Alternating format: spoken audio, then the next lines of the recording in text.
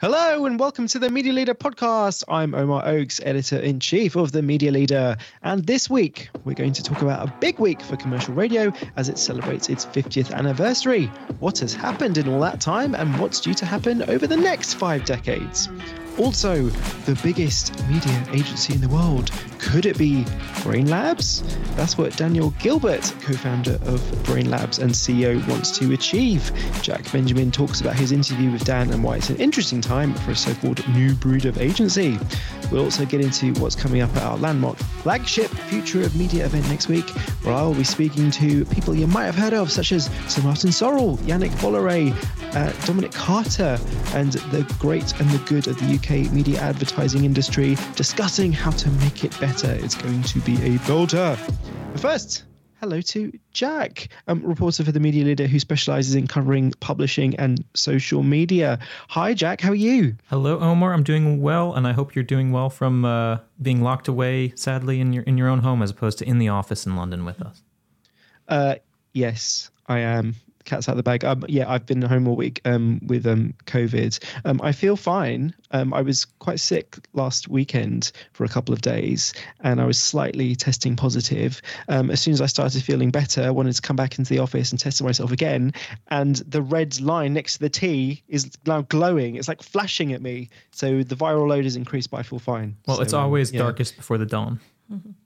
I hope so, but I should be at the event next week. But in publishing news, Jack, hedge fund millionaire Paul Marshall is reported to be part of a consortium planning to bid in this upcoming auction for the Daily and Sunday Telegraph, which is currently owned by Lloyds Bank.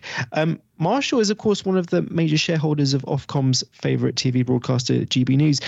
Jack, does this present some sort of conflict, or should we be looking at this, if he buys it, more of a flywheel effect in the ever-changing world of right-wing media in the UK? What do you think is going on here? Well, Sir Paul Marshall's certainly in the running, and Ray Snoddy just wrote a column for us this week about how the threat of GB News, which is under a lot of scandal at the moment and could lose its broadcast license if it keeps up its excellent work, is sort of hanging over his head as he's also looking to bid for the Telegraph. So that certainly doesn't send a very positive message. There's a few tidbits worth knowing about Marshall specifically. He's known politically for supporting the Leave campaign, at least ahead of the Brexit referendum. He also has another news website already called Unheard. I hope you have heard of it, and if you haven't, there you go. That was set up by Tim Montgomery in 2017. It's currently led by ex-YouGov editor-in-chief Freddie Sayers. That's a bit more center than the Telegraph would be. That's more like news opinion and analysis that goes across the aisle, at least in my opinion, which is kind of rare these days. But as for Marshall's bit of the Telegraph, he's looking to work with this U.S. billionaire hedge fund manager Ken Griffin in the bid. Griffin himself is a sort of classical conservative American Republican, i.e. not necessarily a big Trump guy, but so could be considered a sort of normal conservative in the U.S. if those exist anymore. And the auction for the Telegraph was supposed to begin this month, but it hasn't started yet. So there's a number of big figures outside of Sir Paul that are bidding. I can actually just list them off. There's Axel Springer, which owns Build, as well as Insider and Politico. Lord Rothermere's Daily Mail and General Trust, that obviously owns the Mail, and if it bought the Telegraph, it would control more than half of the daily national newspaper market in the country. National World, which is owned by David Montgomery, that owns the Scotsman and the Yorkshire Post. News Corp is certainly going to be in the running. That's now being helmed by Lachlan Murdoch, now that Rupert has taken a step back. The Barclay family itself will almost surely try and buy back the Telegraph as well. I don't know how likely that's going to happen. And then there's also a number of other individuals that are looking to throw their hats in the ring. So you have William Lewis, who's an ex-Telegraph editor, ex-Le Monde investor Daniel Kretinsky, and ex-Mail Online editor-in-chief Martin Clark.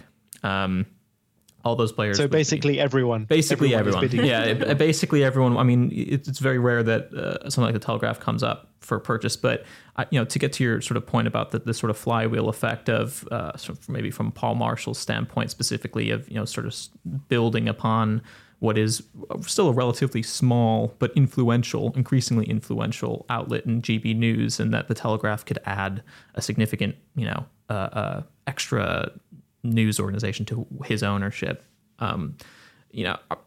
I don't know who's going to end up getting it, but I think that Sir Paul has a lot on his plate at the moment, and I don't think that is going to have a positive effect on his chances for the Telegraph. But ultimately, it's who's going to fetch the highest price, who's going to be willing to put up the most for the Telegraph. I wouldn't be surprised to see this reach much higher levels than what it was originally rumored to get, especially because the Telegraph itself is in pretty good health as a business. Not everyone's keen on it, of course. Raymond Snoddy writing in the Media Leader this morning as we're recording on Wednesday, a GB News channel mired in complaints with the threat of a license loss hanging over its head would not send out a great message for Marshall's attempts to own one of the great national newspaper institutions of the right. We shall see.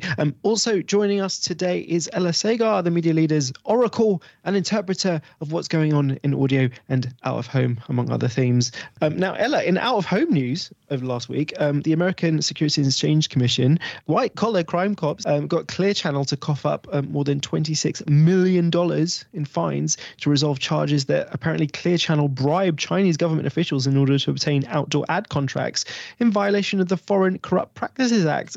Ella, why was this happening? What were they doing? Why was it happening? So this came out on Friday, and so Clear Channel Outdoor, this actually dates back a couple of years. So this investigation's been going on for a really long time, when Clear Channel Outdoor was part of iHeartMedia, which some of you might know owns a lot of radio stations in the States. And it went through bankruptcy and then kind of separated from Clear Channel Outdoor, and had this subsidiary in China called Clear Media, which was majority owned by Clear Channel Outdoor at the time, but it's now not. And that it turned out that Clear Media had some dodgy dealings in terms of, bribing officials, as you mentioned, and other kind of practices that Clear Channel Outdoor raised with the SEC and kind of cooperated on that investigation with them. And so it was a fine of, as you say, $26.1 million. But I think about most of that fine was to do with the investigation itself, and then $6 million was to do with the civil kind of element to it, as far as my understanding, the civil penalty. So 20 million for the kind of disgorgement, as it's called, and then 6 million for the civil penalty. But they've kind of no longer have any dealings, as far as I can tell, with Clear Media. They've sold its entire interest in that particular subsidiary in China, so they're not actually involved anymore in the business. Yeah, and I mean it's an interesting asterisk, I suppose, as part of, and we've talked about this before on the podcast, this wider Clear Channel strategy to actually disinvest, to sell off its international businesses as it looks to become a US only company. Of course, listeners should all check out Ella's recent interview with Clear Channel's Europe CEO Justin Cochrane, in which they talked about that, talked about recently selling businesses in France and Spain, and it'll be interesting to see what happens next.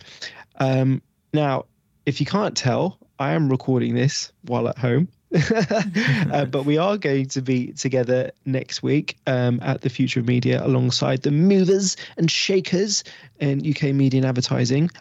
We can't wait. We've been working on it really hard over the last few weeks and months, and we'll have lots to say about what we're going to be doing.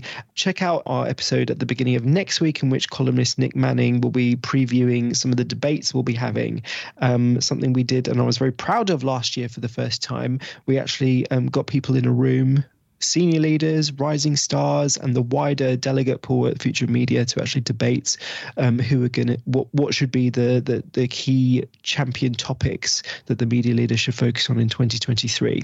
And as readers will know, those topics were talent, sustainability, and trust in media. So it's going to be interesting to see, when we run those debates again next week, what are going to be the hot topics. Jack, what are you going to be doing at Future Media next week, and what are you most looking forward to? Yeah, well, I've got a number of panels lined up, including 2 at the Future of Gaming, not just the Future of Media, which is the afternoon of the 12th, that I'm really looking forward to. I'll be sitting down with gaming reporter Shay Thompson to kick off that event with an overview of the gaming market, which I've done a number of reports on recently, highlighting sort of the state of the market, but also the big issues and why it's been so tough to crack over the last, 7 to 10, 15 years even for advertisers, and whether or not we're at that sort of boiling point where now people are really feeling like they're going to jump in. Yeah, as I said, it's become a really interesting topic, and I'm looking forward to that a lot. At the Future of Media, I'll also be talking with Boots about their biggest ever multimedia campaign, UT, about how they're using AI to drive personalization, as well as hosting a panel about the use of creative media planning to help drive effectiveness. So I'm excited for all of that. But I think, as you mentioned, the debate is something I'm definitely looking forward to, because it sets our agenda as a publication for the whole next year, what we need to be focusing on. And I'm sure we'll talk about lots of different issues, of course, as we always do. But to get a sort of pulse for what the biggest issues are from our readers and from the audience is really important. So I'm looking forward to what people have to say. I'm really proud of these, that we're able to do these debates and actually put quite difficult points of view forward, because some of the issues that we talk about Future Media as well as in the publication, they are challenging for people working in advertising or media, because trust is a big deal. Ad fraud is a big deal. But we've written recently about deep fakes and fake advertising. These are uncomfortable topics for a lot of people. And I wouldn't want anyone to have the impression that the Future of Media, which has been going for 3 or 4 years now, is still a new event. I wouldn't want you to have the impression that it's a load of ad executives and media owner salespeople getting together and slapping each other on the back and, saying how wonderful things are. This is an opportunity for people to really put forward points of view about how to make things better. And if you look at the agenda on the Future of Media website, that's what's really driving it. And I'm really proud that we're part of a business and a publication that allows us to do that. So yeah, it's really important. Ella, what are you going to be doing at Future of Media? I've got a bit of a range of things. So I'm going to be doing a panel about the power of news brand podcasts, and that's with David Marsland, who's head of audio at Evening Standard, and Jess Austen, who presents a podcast of her own for Metro. And I think that would be really interesting as a subgenre of podcast to see what the nuances are there. And also a couple of panels on the future of commerce media, which I think has definitely been compared to, say, I don't think this time last year we were talking about commerce media or retail media in the same way. And so it'll be interesting to see how stuff's developed.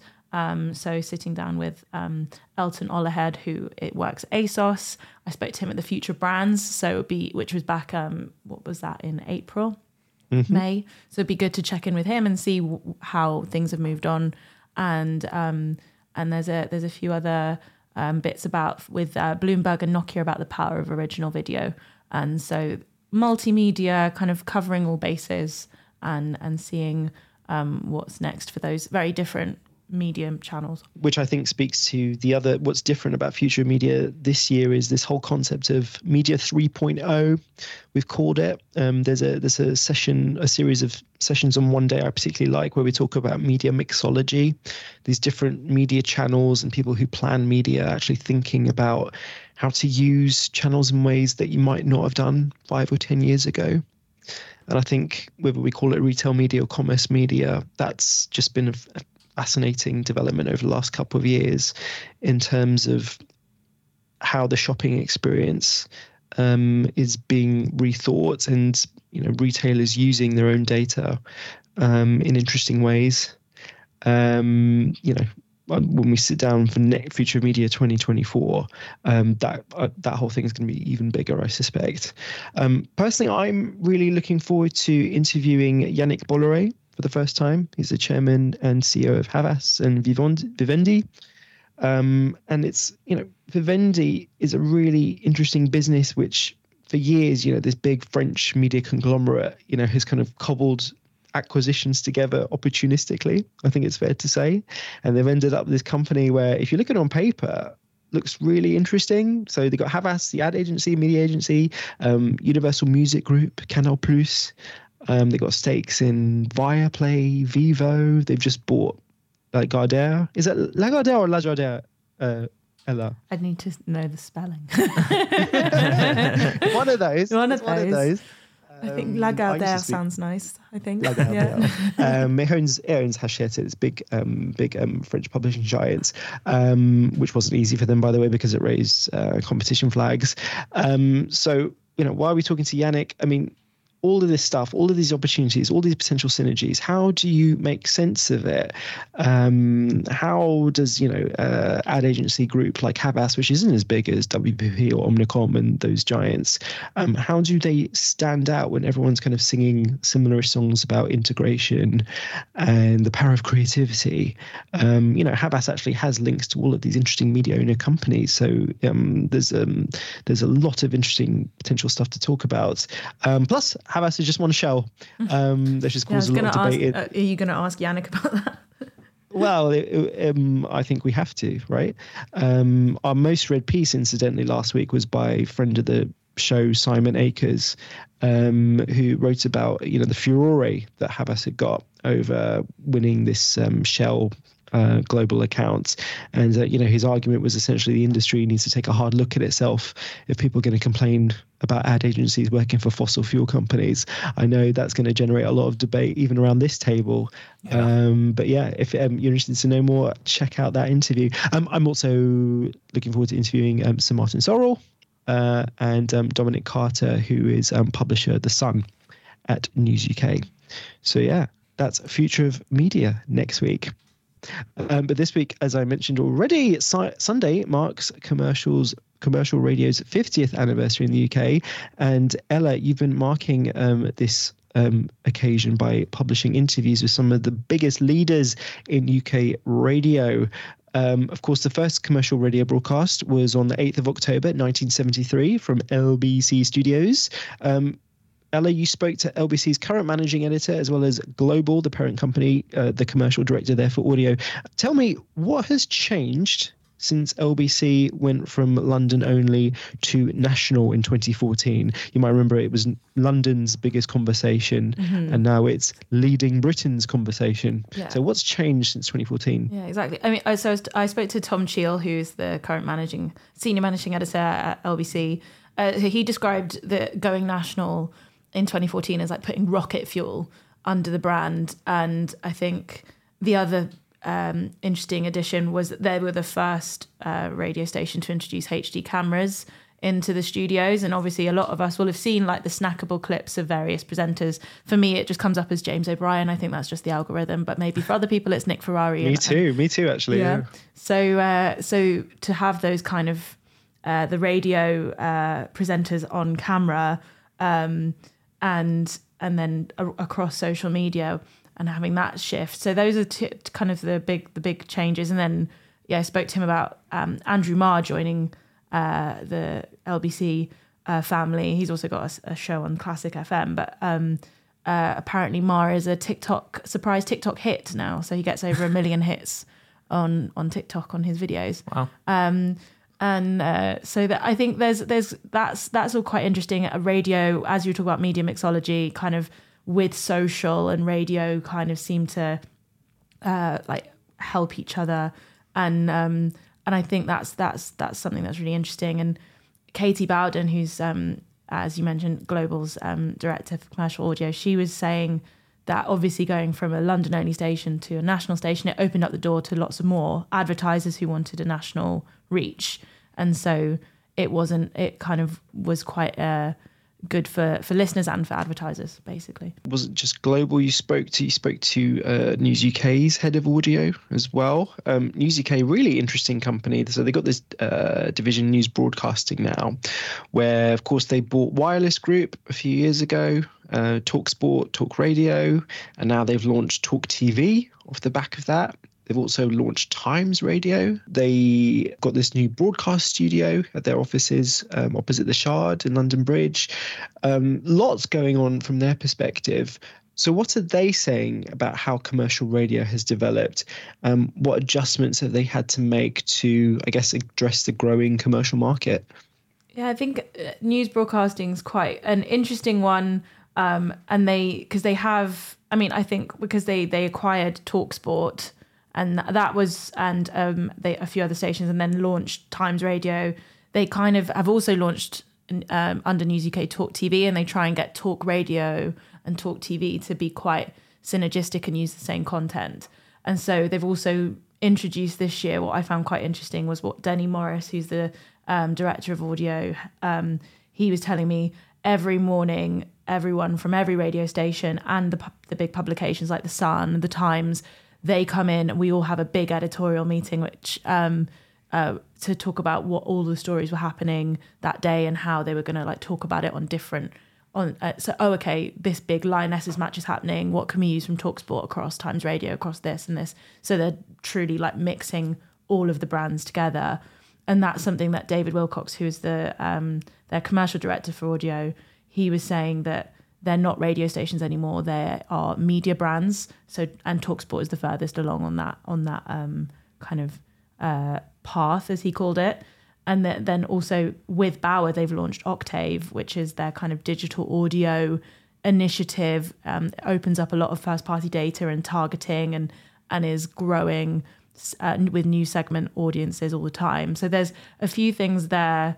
And the other one was video and multi-channel talent, kind of similar to LBC, but that they want everybody to be across all these different, all the talent to be on camera and going across social, and which I think is the direction that radio is moving in. Yes, and that's a really good point, actually. I'll just do a spoiler alert for our the podcast we're going to publish next week with Nick Manning previewing Future Media, and Jack, you hosted that one, and you asked Nick and myself what radio stations we listen to, and we both said that we didn't. Whereas I'm sorry, everyone listening, but it is true. However, Ellis just reminded me of a really good point that even though I'm not tuning into LBC, I am consuming quite a bit of James O'Brien content when I actually consider it. But it's coming to me via YouTube, and it's probably coming to a lot of people, and not just LBC, but it could be Times Radio as well, coming to them from Twitter. You mentioned Andrew Marr being a TikTok star. I bet other radio personalities now find themselves becoming quite famous online in ways that aren't through traditional radio consumption.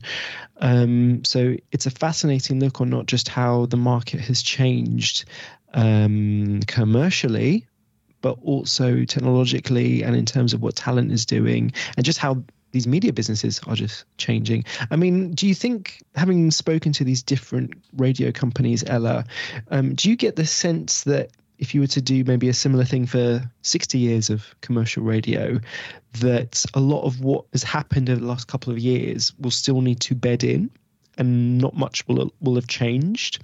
Or do you think that so much is happening that there'll be still a lot of further change, and we can't even envisage what's going to happen with radio? Because it feels like a lot has happened. Is it going to continue happening, or we kind of can breathe now?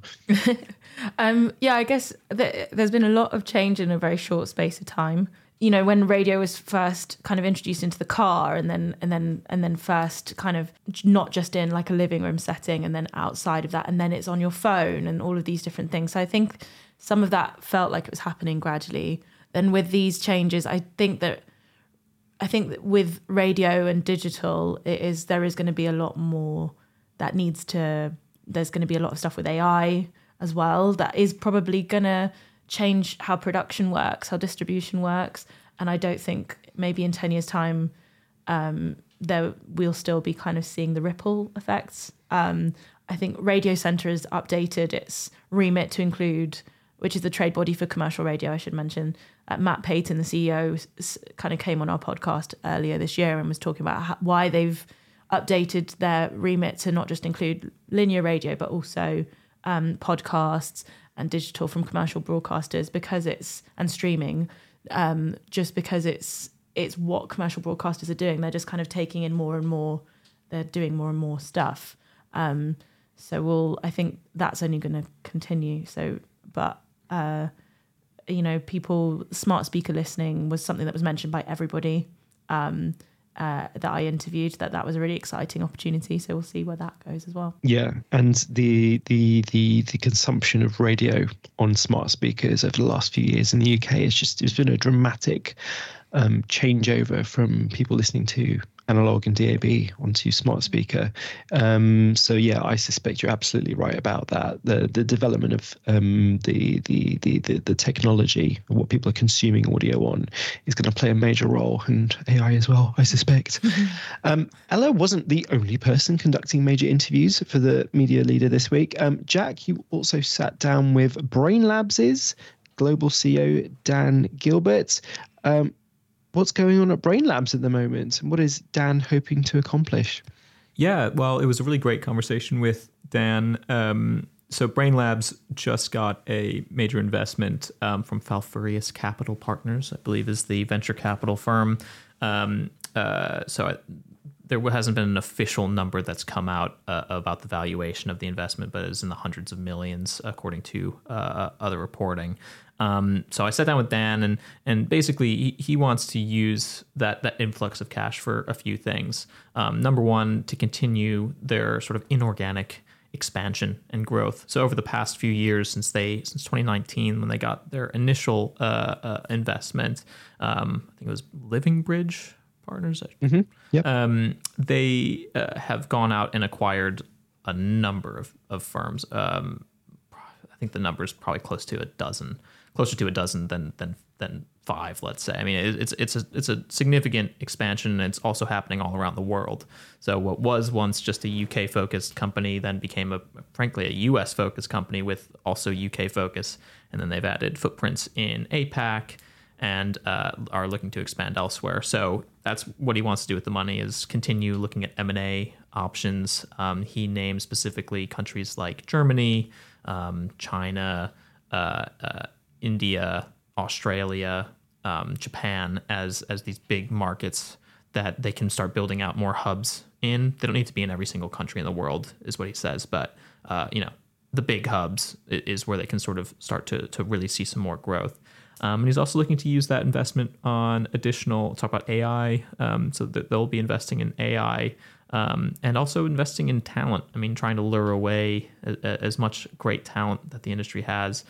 Perhaps, he didn't name anyone in particular, but, perhaps from larger agency groups that are looking for something a little bit more nimbler, who knows? But it always helps when you can afford to pay them the big bucks. Well, that's a quite interesting part of the story, isn't it? Because I've interesting development of Brainlabs, who are they part of this new breed of digital marketing agency that's cropped up over the last decade in the UK. Its peers, I suppose, would be S4 Capital, founded by Sir Martin Sorrell, Jellyfish, which has just been acquired by David Jones's company, Brandtech Group.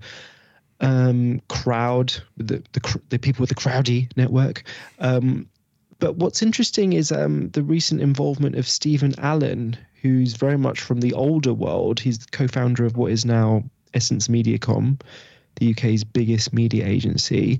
I'm interested to know, what does Gilbert have to say about him? What's his impact been since working with Brainlabs? And you mentioned the people that might come into Brainlabs now, but what about, there seems to have been quite a lot of senior people that have left. I'm thinking of people like Matt Adams, who used to run Havas Media. Joe Lyle was the CEO, wasn't she? I mean, there seems to be a lot of turnover. Yeah, in the last 12 months alone, I think there were both the US and UK CEOs left. You mentioned Matt Adams. There's definitely been some turnover at the top. Dan declined to talk about outgoing people specifically, but what he did say is that Stephen Allen has had a transformational made a transformational difference to the business since he came on. It's been just under 2 years. He joined in November of 2021. And you mentioned, he was a founder of Mediacom, brought that to from small beginnings to become the biggest media agency in the world. And that experience has served Dan and his team very well. He mentioned that between Dan and Steven, they say that they have 24/7 coverage of their business because they are clearly workaholics, and Steven included. Steven works really late into the night, and Dan wakes up really early in the morning. And so, I'm glad that I'm not a CEO. I guess put it that way. One day. Yeah, perhaps one day. But yeah, so Steven's made a big difference. I think the way that he described it is that Brainlabs has gone from a digital performance agency challenger to become a full-fledged media agency just in the past few years, and a lot of that's through M&A, but a lot of that's also through the leadership of someone like Steven, putting in place the right people and the right organizational structure in order to make that happen as efficiently as possible. Because it's been gangbusters, 800% growth is how they would describe it in just a few years, just since 2019. So that doesn't happen without inevitably some turnover. I'm sure any company would probably attest to that. So I think, again, this isn't Dan saying that, but that's sort of my read on what's gone on at Brainlabs. Yes, read the interview, of course, at themedialeader.co.uk. That one was published on Monday this week. And another piece you wrote about last week, which is worth flagging, especially since, as you say, Future of Gaming is a big part of Future of Media next week, is sports teams and leagues increasingly seeing an increase in interest in gaming advertising. Briefly, why are sports investors putting more money behind gaming ad tech companies? Yeah, I think it's become increasingly, I would say obvious to them, but important for them to look at gaming because, sports audiences are like any all TV audiences are, I'm not saying declining, but when you're trying to reach really young fans and maybe they're not really watching games on television anymore because they don't watch television anymore, you might be losing some audiences. But where young people are is video games, and the same goes, to be fair, like everyone's playing video games. It's like 3 billion worldwide. It's Omar shaking his head. He doesn't play video games. He's a big grumpy guy. He didn't grow up on video games. I grew up on video games. It's a big audience, but the sports games in particular. I grew up on a Sega Master System. Have you ever heard of a Sega Master System? Yes. No, I know the Sega Dreamcast. But I haven't. Oh, it's way older than that. So I grew up on like PlayStation. What's your first console? PlayStation. Yeah. Which PlayStation? First console I had was a PlayStation 2. Okay. Which is mine was a PlayStation 1. I know. I can hear the audience laughing at me as well. I'm a very young guy. But I played a lot of sports games growing up, and those are some of the most popular games still today. The likes of FIFA, which is no longer called FIFA. It's no longer allowed to be called FIFA, so it's EA Sports FC, EA Sports Football Club, or something like that. Everyone's still going to call it FIFA. Yeah. FIFA, the artist formerly known as FIFA, Madden, MLB The Show, NBA 2K. These are big games. The opportunity from an advertising perspective is that gaming ad tech has developed significantly in the past few years to the point where on certain games you can much more easily put in advertising into those games like a digital billboard, basically. And I've gone back and forth asking lots of people in the gaming ad tech space, well, gamers surely aren't going to enjoy looking at ads plastered all over their games. And they'll concede that for a lot of games, that actually probably is the case. It's not going to make sense to put ads in a fantasy game, but it does make sense to put ads in a sports game. So, they're trying to make a more realistic looking stadium. Well, there's ads plastered all over the stadium anyway. So let's bring those ads in. And from the perspective of sports teams, they then can go to their brand partners and be like, look, this is a new opportunity to make sure you're reaching the audiences that you want to reach. And it's a win-win for basically everyone. Gamers included is what they would argue.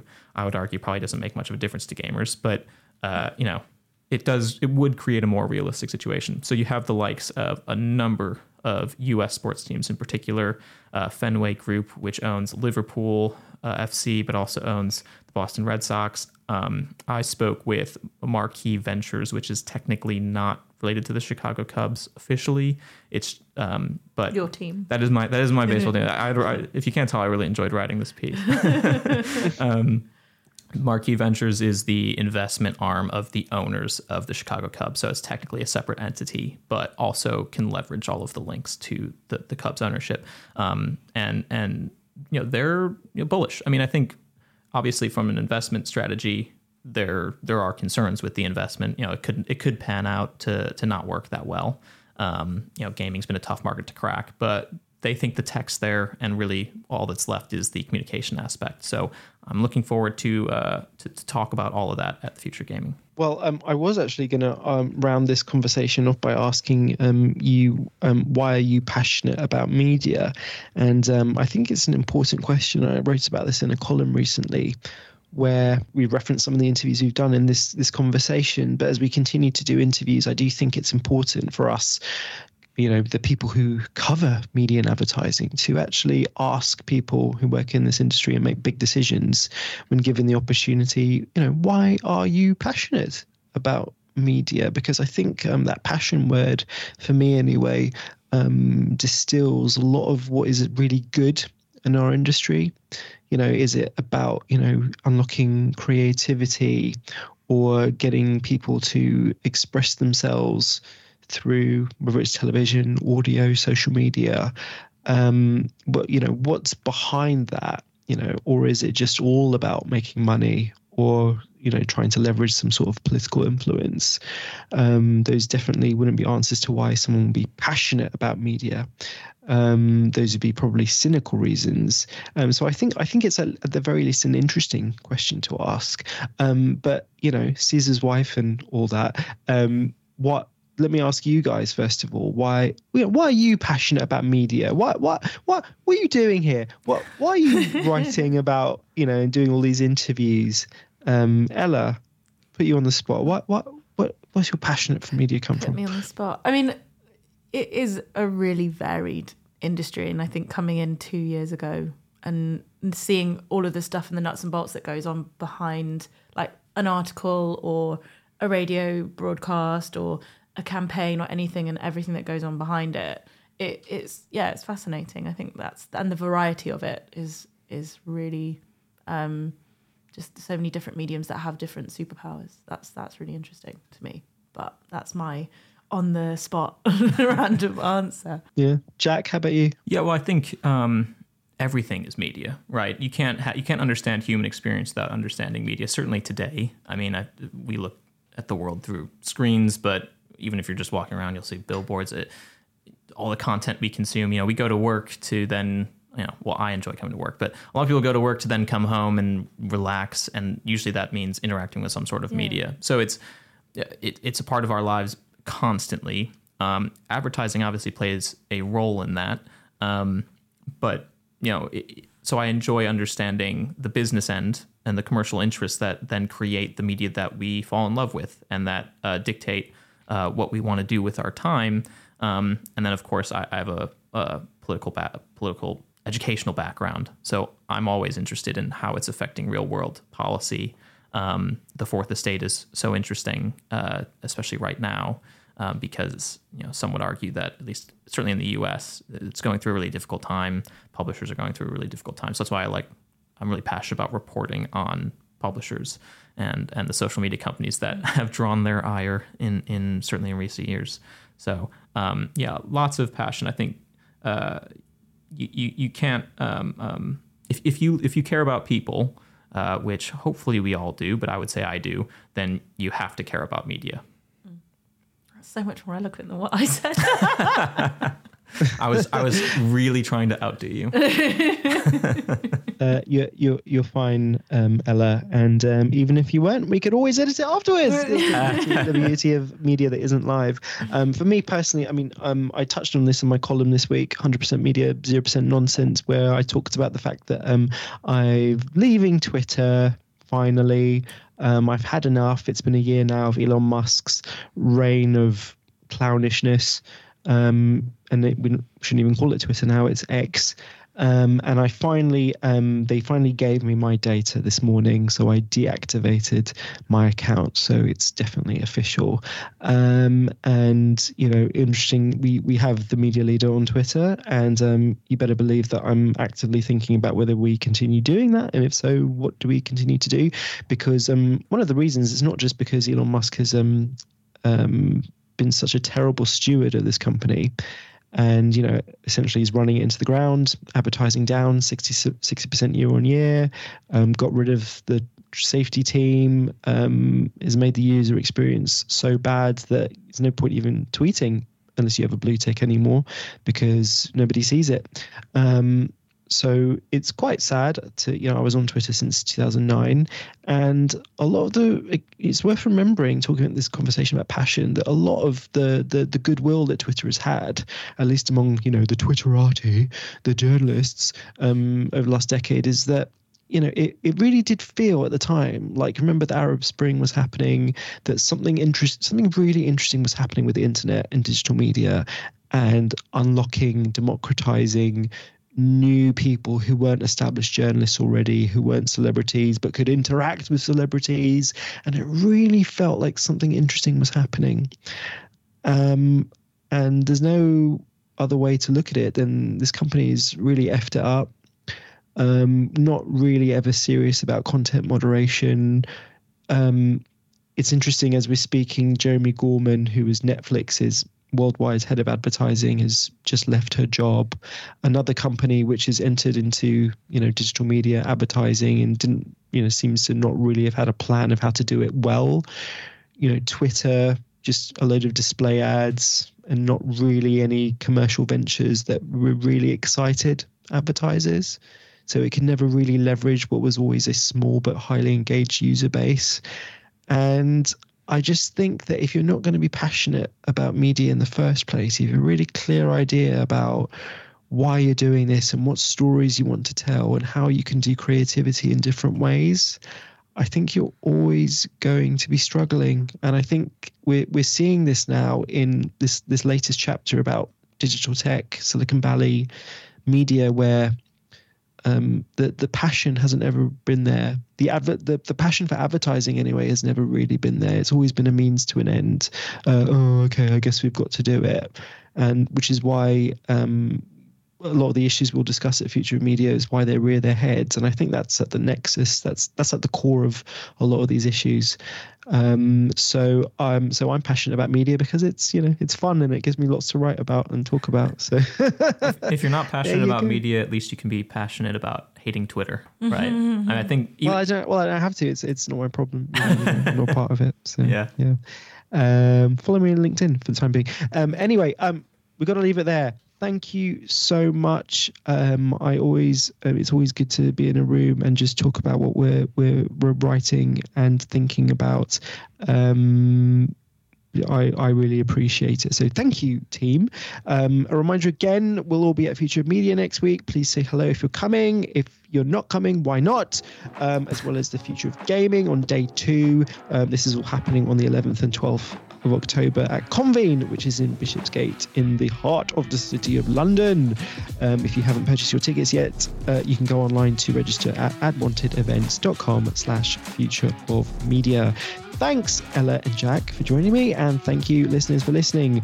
We're going to make these conversations a regular part of our content offer in the near future, so if you like the episode, please feel free to share. Until next time, bye-bye.